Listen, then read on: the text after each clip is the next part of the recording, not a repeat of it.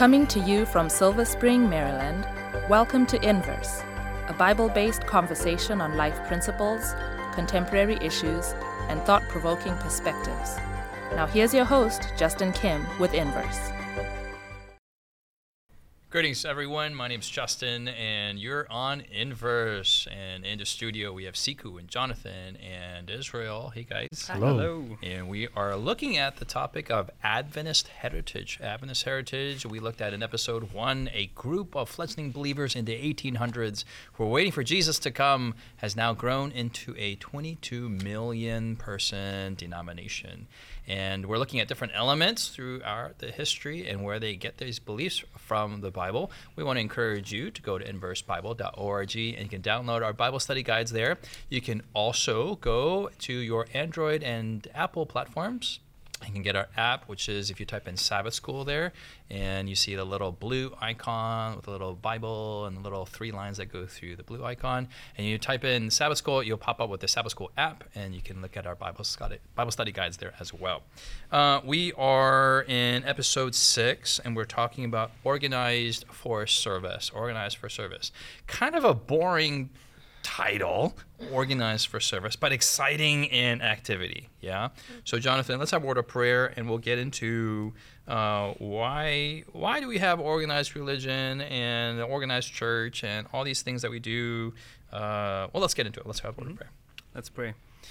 Father, thank you for the blessings that you bestow upon us. Thank you for all the things that you have already shown us in this quarter as we've been studying our history and our identity. And I pray that as we dive into this topic today, that we will really be blessed and see our part in this system of service for this world and in our mission. We just ask that you will guide us and help us understand it better. We pray this in Jesus' name. Amen. Amen. Amen. Let's go to Revelation chapter 12, verses 1 through 6. And Siku, if you can read that for us. Sure. Now a great sign appeared in heaven, a woman clothed with the sun, with the moon under her feet, and on her head a garland of 12 stars. Then being with child, she cried out in labor and pain to give birth. And another sign appeared in heaven. Behold, a great fiery red dragon having 7 heads and 10 horns and 7 diadems on his heads. His tail drew a third of the stars of heaven and threw them to the earth. And the dragon stood before the woman who was ready to give birth, to devour her child as soon as it was born. She bore a male child, who was to rule all nations with a rod of iron, and her child was caught up to God and his throne. Then the woman fled into the wilderness, where she has a place prepared by God, that they should feed her there 1,260 days. Great, thanks. So we've been talking a lot of elements about the Adventist Church, the movement that started. It started by, can I say, kids? I would say young people. Young people. Kids are like my children. J.N. Andrews, and then there's Uriah Smith, 12 years old, 16 years old. Then you have the older ones that are 21, 23. They're rediscovering these truths that were buried for a while. Heavenly sanctuary, Sabbath, Jesus' second coming. Great controversy, meta-narrative. What are the ones that we talked about? Sister Sanctuary. Ellen White receives the gift of prophecy, and now she's giving the great controversy vision. Very exciting times.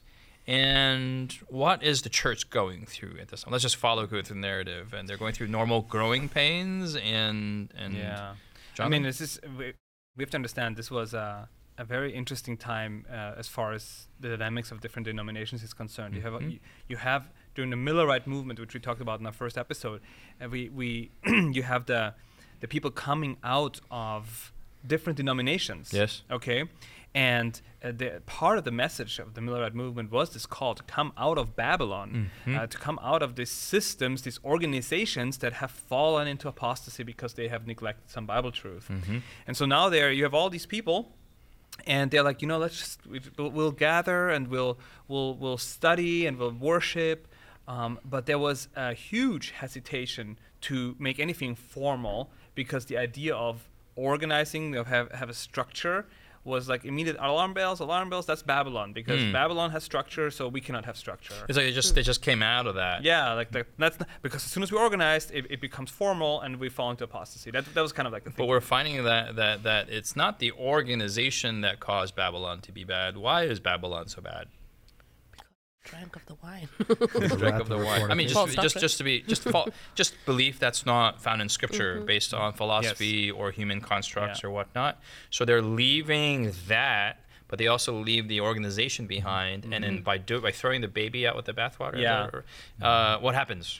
Well, reality caught up with them, because like the reality is, if you are trying to do anything, you need to be organized. And so these young people figured that out by kind of being pressured by some situations into, well, I mean, you guys can tell probably more about this, but it started with the magazine that they were putting out. It needed some kind of legal entity connected to it. And also, what about owning church buildings and real estate and all these things? Then there was a cry for some form of entity that they can call home, so that they can make transactions and business dealings related to that in the context of the current world.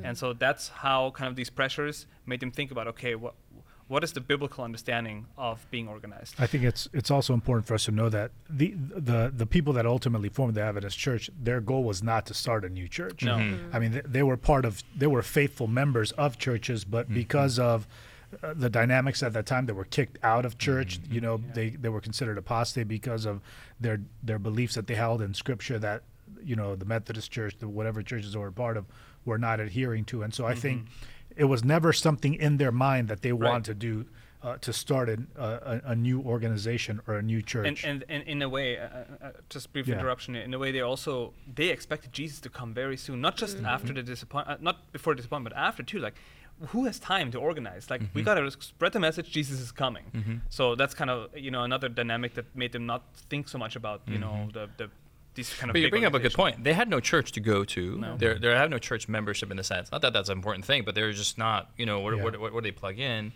But also, Jesus isn't coming immediately. They're studying, going back to Scripture. They see the whole heavenly sanctuary doctrine open up. But then there's also, hey, we got to preach the gospel. And then that necessitates pastors, missionaries, and some of the more, what do I want to use? Some of the more mundane things, Practical. like legal Practical. and associations and stuff that you really need, the foundational infrastructure to have mission go forward. And then so they decide to organize. So what happened? Can you guys give us? So I think the message is spreading across. I mean, from 1844, 1850s, there's a lot is happening. While Satan is attacking this group of people, at the very same time, it is growing in numbers, and it's growing in truth, and so forth and so on. And it's growing in mission. The word of God is being proclaimed across the United States and so forth. And at the very same time, as they're proclaiming the truth, as they're sharing the word of God with other people, I think these practical elements arise, which is where you guys go and play. The Advent Review and Sabbath Herald. Talk to us about that, guys. Advent Review and Sabbath Herald. Well, I was going to say, before Advent Review and Sabbath Herald, that even before that, where we talked about before, when Crozier and Hiram Edson, had that Bible study about the sanctuary. They actually, in 1845, they printed out, a tract, called, I think it was the Day, not the Day Star. The Day Star was like a recognized journal, but they had like their own tract that they put out to get the message out. Printing and making tracts and that kind of thing, it was a way to communicate the gospel, to communicate the truths that they were learning out of Scripture. Social media of their day. Exactly. And they were using the technology that was available, the cutting edge technology of their day to get the word out. Right. And as things developed with the Sabbath truth, when Joseph Bates accepted the Sabbath truth, he became a huge proponent. He would go around preaching, but he started printing tracts about the Sabbath because the tracts can go further than you can go, right? Because you're one person, you make 1,000 tracts that are saying the same thing. You get, you could get 1,000 people to hear what you're saying. So just a practical way of trying to proclaim the truths that they were learning out of Scripture. And so really what drove was saying this to say what drove the organization was the mission. It wasn't that they came up with a mission because they had an organization. It was, there are things that we're trying to do. What's the best way that we can do it? Printing a tract would be faster. Okay, well, we're printing a tract. But now, like, we need to get a printing press, Right, it's cheaper to print yourself and have someone else do it. like if we get our own printing press, then we can print our own material, and so then it's like, okay, but if we're buying the printing press, who's going to own it? Like, are you going to put it in James White's name? But then, like, it's a personal printing press, but this is actually for the organization, but there's no organization, so it necessitates then the development of, an organized structure. Yeah. Over to you, Justin. Yeah, no, I can piggyback on that. My understanding is that in 1849, 1850, and I just love this. Like, it gets complex, but I love it. So Adventists are like 1844. Whoa, Jesus coming. Jesus didn't come. Then you have heavenly sanctuary. Jesus in the most holy place. Whoa, most holy place. Then you have the Ark of the Covenant. 10 Commandments. 10 Commandments set forth a Sabbath. Fourth day Sabbath is linked to the seal of God. And so how do we communicate? And if you didn't get that at all, you can go to a previous episode. You can go to where do we go to? hopetv.org/inverse, and you can watch those episodes from this quarter. Anyway, there's that connection. So this isn't just random. This is all built on each other. And they're like, how do we get all these groups out there?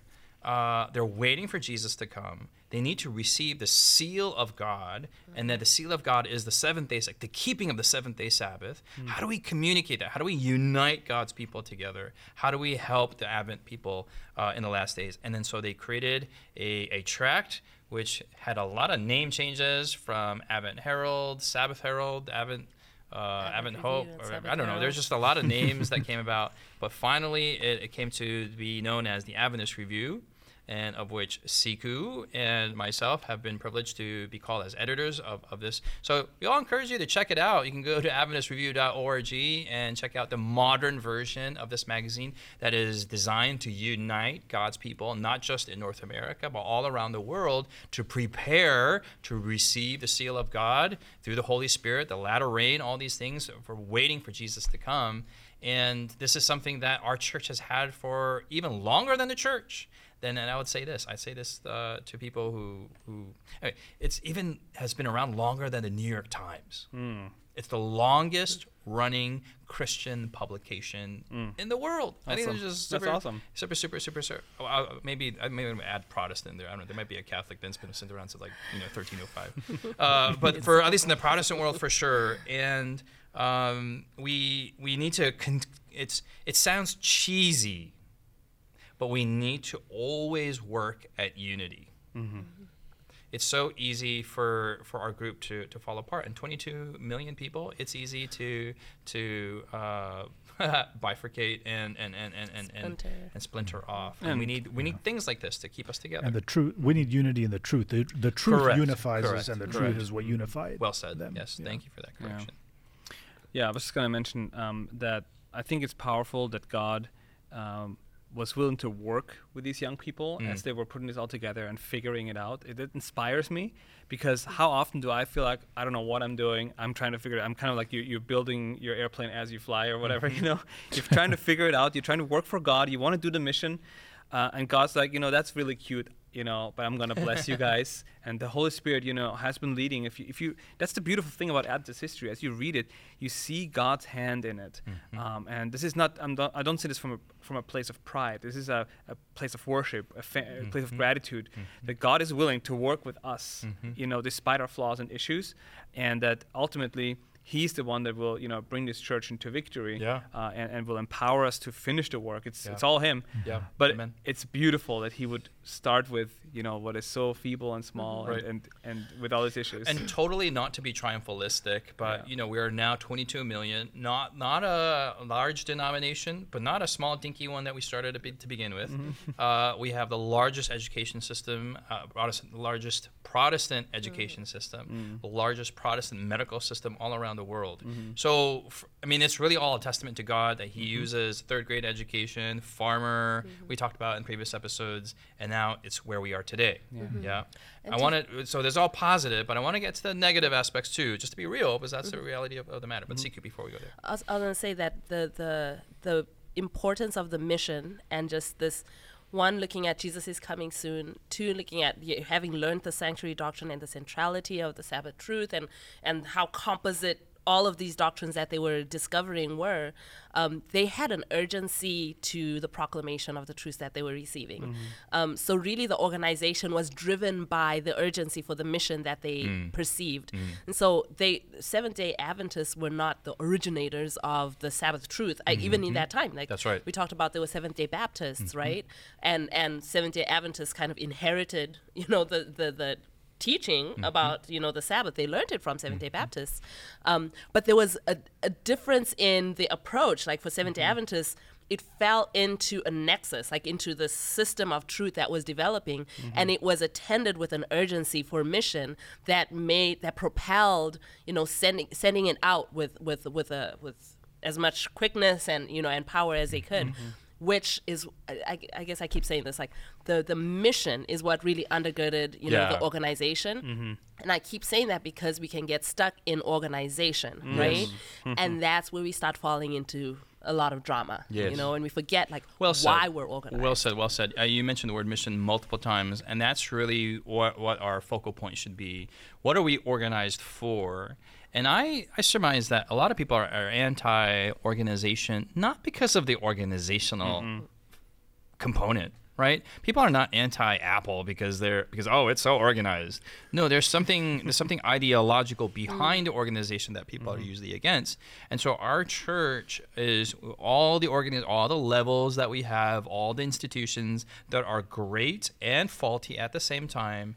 They should all revolve around what? And you've answered that question on mission. For someone who may not know what that means, what is mission? For mission, some people think of Tom Cruise and Mission Impossible. They think of, missionaries of the past. When you say mission, and when we talk about mission, what are we referencing directly?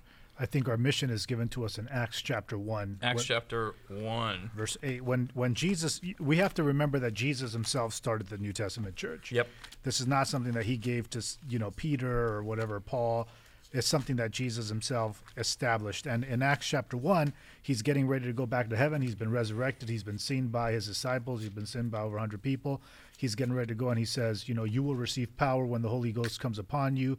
You'll be witnesses of me in Judea, Samaria, the uttermost parts of the world. There he's giving us the mission statement, to be his witnesses. Witnesses, John says later on in 1 John chapter 1, he's to say witnesses of what you have seen, what you have heard, what our hands have handled of the word of life. And so that is essentially what the mission of the early church is. That's what the mission is that Christ gave his church when he left. Now, we have to talk about Acts chapter 15, right? Otherwise we are not in verse, right? It's an inside joke. You got to go to previous. Just watch all the episodes. Yeah, watch all the episodes. And what you see there is you have the early Christian church has its mission to be witnesses of Christ, but then as the church grows, organization is included into that mission. It's included so that the mission of proclaiming the gospel can advance. You fast forward that all the way now to Revelation, where it talks about the remnant church of Bible prophecy. Remnant means that it is a piece of the original cloth, right? And so just like the early Christian church, which Christ himself established, had those two components of organization in order to proclaim the mission, to be witnesses, so the last day church, which is a remnant church of Bible prophecy, must have also that component, the component of organization for the sake of being witnesses, true witnesses of Jesus Christ. There's a beauty here because we see that the organization is created and constructed for the sake of mission. We're not just talking eloquently here. That's really where the biblical order of things should be. But we see that throughout Christian history that the organization gets so large that they modify the mission to serve the organization. And then when people have a problem with organization, that's, I think, where the issue is at. No one's attacking the mission. They're attacking a man-made switching of the modify of the mission to really just have the organization or institution exist just for itself. We need to come to a point where we're like, hey, to keep the biblical mission at the focal point, we should be willing to change up the organization, no matter how it's needed for that time or place to hit our objective. And the beautiful thing about this is when it comes to the Adventist Church, we have our issues, we have our internal problems and fights and whatever it is, but we are organized in a way where, first of all, it's not top down, it's bottom up. So we're grassroots. The most power in this church is in the local church. But then it's a representative system, so there's always delegates that meet for each level. And when it comes to changing the way we do work, there's annual gatherings in the Adventist Church on a global scale. We call them Spring Council and Fall Council, where people come together at what we call the General Conference building. The leaders of representatives of hundreds of conferences and unions, representing 22 million people, all nations, tribes, and tongues. They're all there, and they discuss what could, from the outside, look a little dry. But I love what one of the leaders, Hensley Moraven, always says. It's the policies and the what looks dry, these organizational things.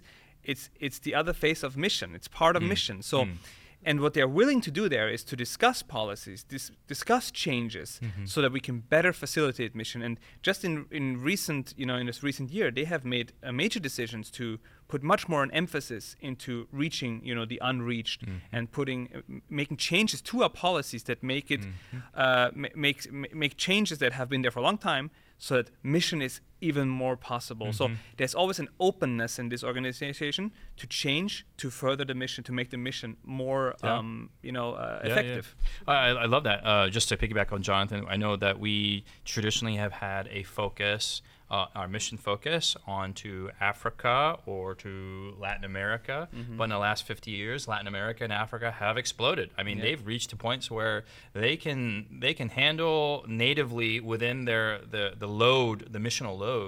But now it's places like Europe or North America, Australia. It's the cities, and also the Middle East, the 1040 window that needs. And so policies, and we got to talk about in an open format where things are fair and just, and held accountable. Where do the finances go, and how do some of these things work? I love that. I mean, I think some of these things need to be taught, articulated, and explained. Sometimes it's like, hey, this is boring stuff for adults. Well, it's not. I think once you understand what Jesus is trying to do through us, some of this boring stuff becomes actually we can be very passionate about. And it's important, especially if you're a member of the Adventist Church, not to listen to what some people might say about this or that agenda or this and this leader. Like, get involved yourself in your local church. Participate in this process, and even on the higher levels, like, be informed. And it's what I have been very encouraged. And I'm a young person. I'm part of that generation that always. Am I? That's the question of the day. But I was, for the last 15 years or so, a part of that group that disappears from church. But I stayed, and I gotta say, I've witnessed something really beautiful. I was surprised when I attended some of these meetings, how missional they are, and how beautiful it is to see leaders from all nations and all around the world make decisions that do not benefit them individually, enriching them or anything like that, but really for mission. There's always such unanimous votes when it comes to reaching the unreached, presenting Jesus to the world, instead of let's build up more institutions that have they have bigger buildings and all this. No, it's all about, like, let's finish the work. And I gotta say, I'm just very encouraged that the system that God has helped Seventh-day Adventists build is one that is focused and driven by mission. Can I ask, and just to be, and I love the positiveness.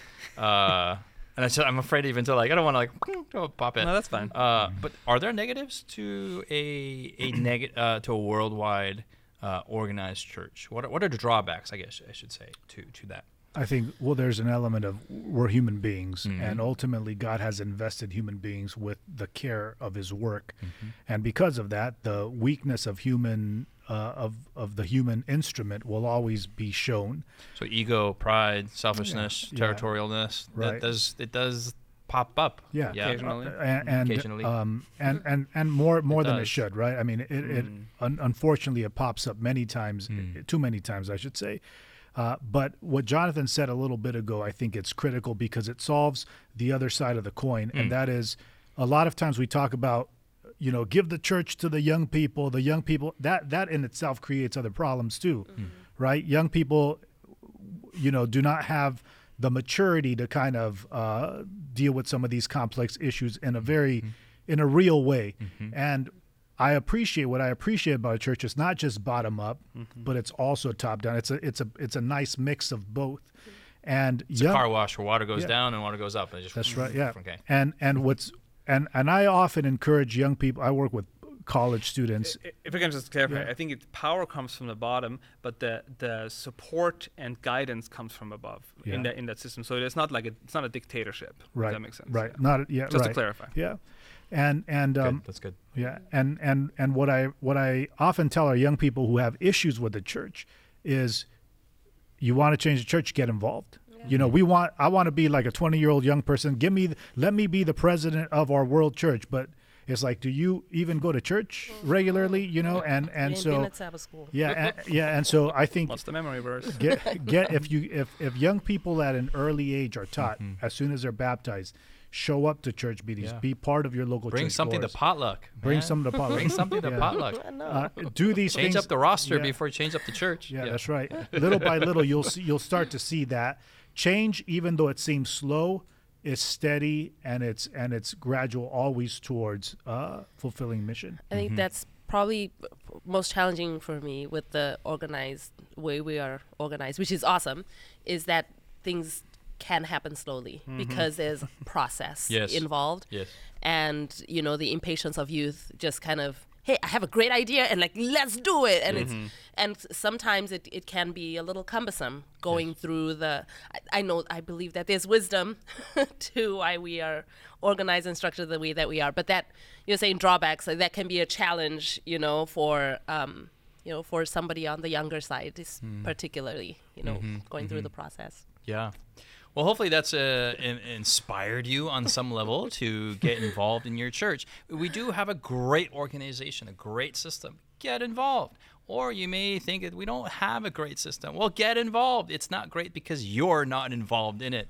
The Lord may be calling you to do something for your local church or the union or maybe the general conference. Who knows? But we're all in this together, and we are all to be involved in mission for the Lord Jesus Christ, especially for the spreading of the gospel, the three angels' messages in the last days context. Hopefully this has been an inspiration to you. It's for me, my takeaway is I love the church. How can I do more to help the church out? How can I do in serving the Lord's call for me? Hopefully this has been a good study for you as we look at Adventist heritage. Next week, we're looking at tithing. We have this big organization, and it's well constructed and it's active, but how do we fund it? How do we fuel it? And what are some of the dangers that the Bible talks about? And what are some of the blessings that the Bible talks about? So stay with us as we stick with this topic on Adventist heritage. We'll see you next week here on Inverse. God bless you.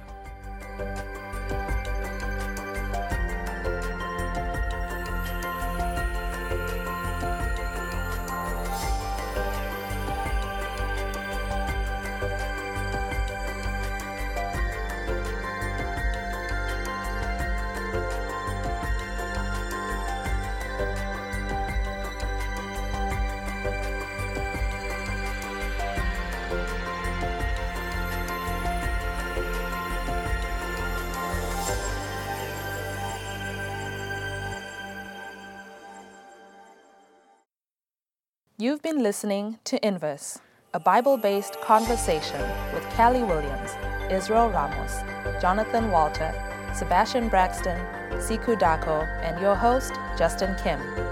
Inverse is brought to you by the Hope Channel, television that changes lives. For this and more inspiring episodes, visit inverse.hopetv.org. Find us on social media, #InverseBible. Until next time, this is Inverse.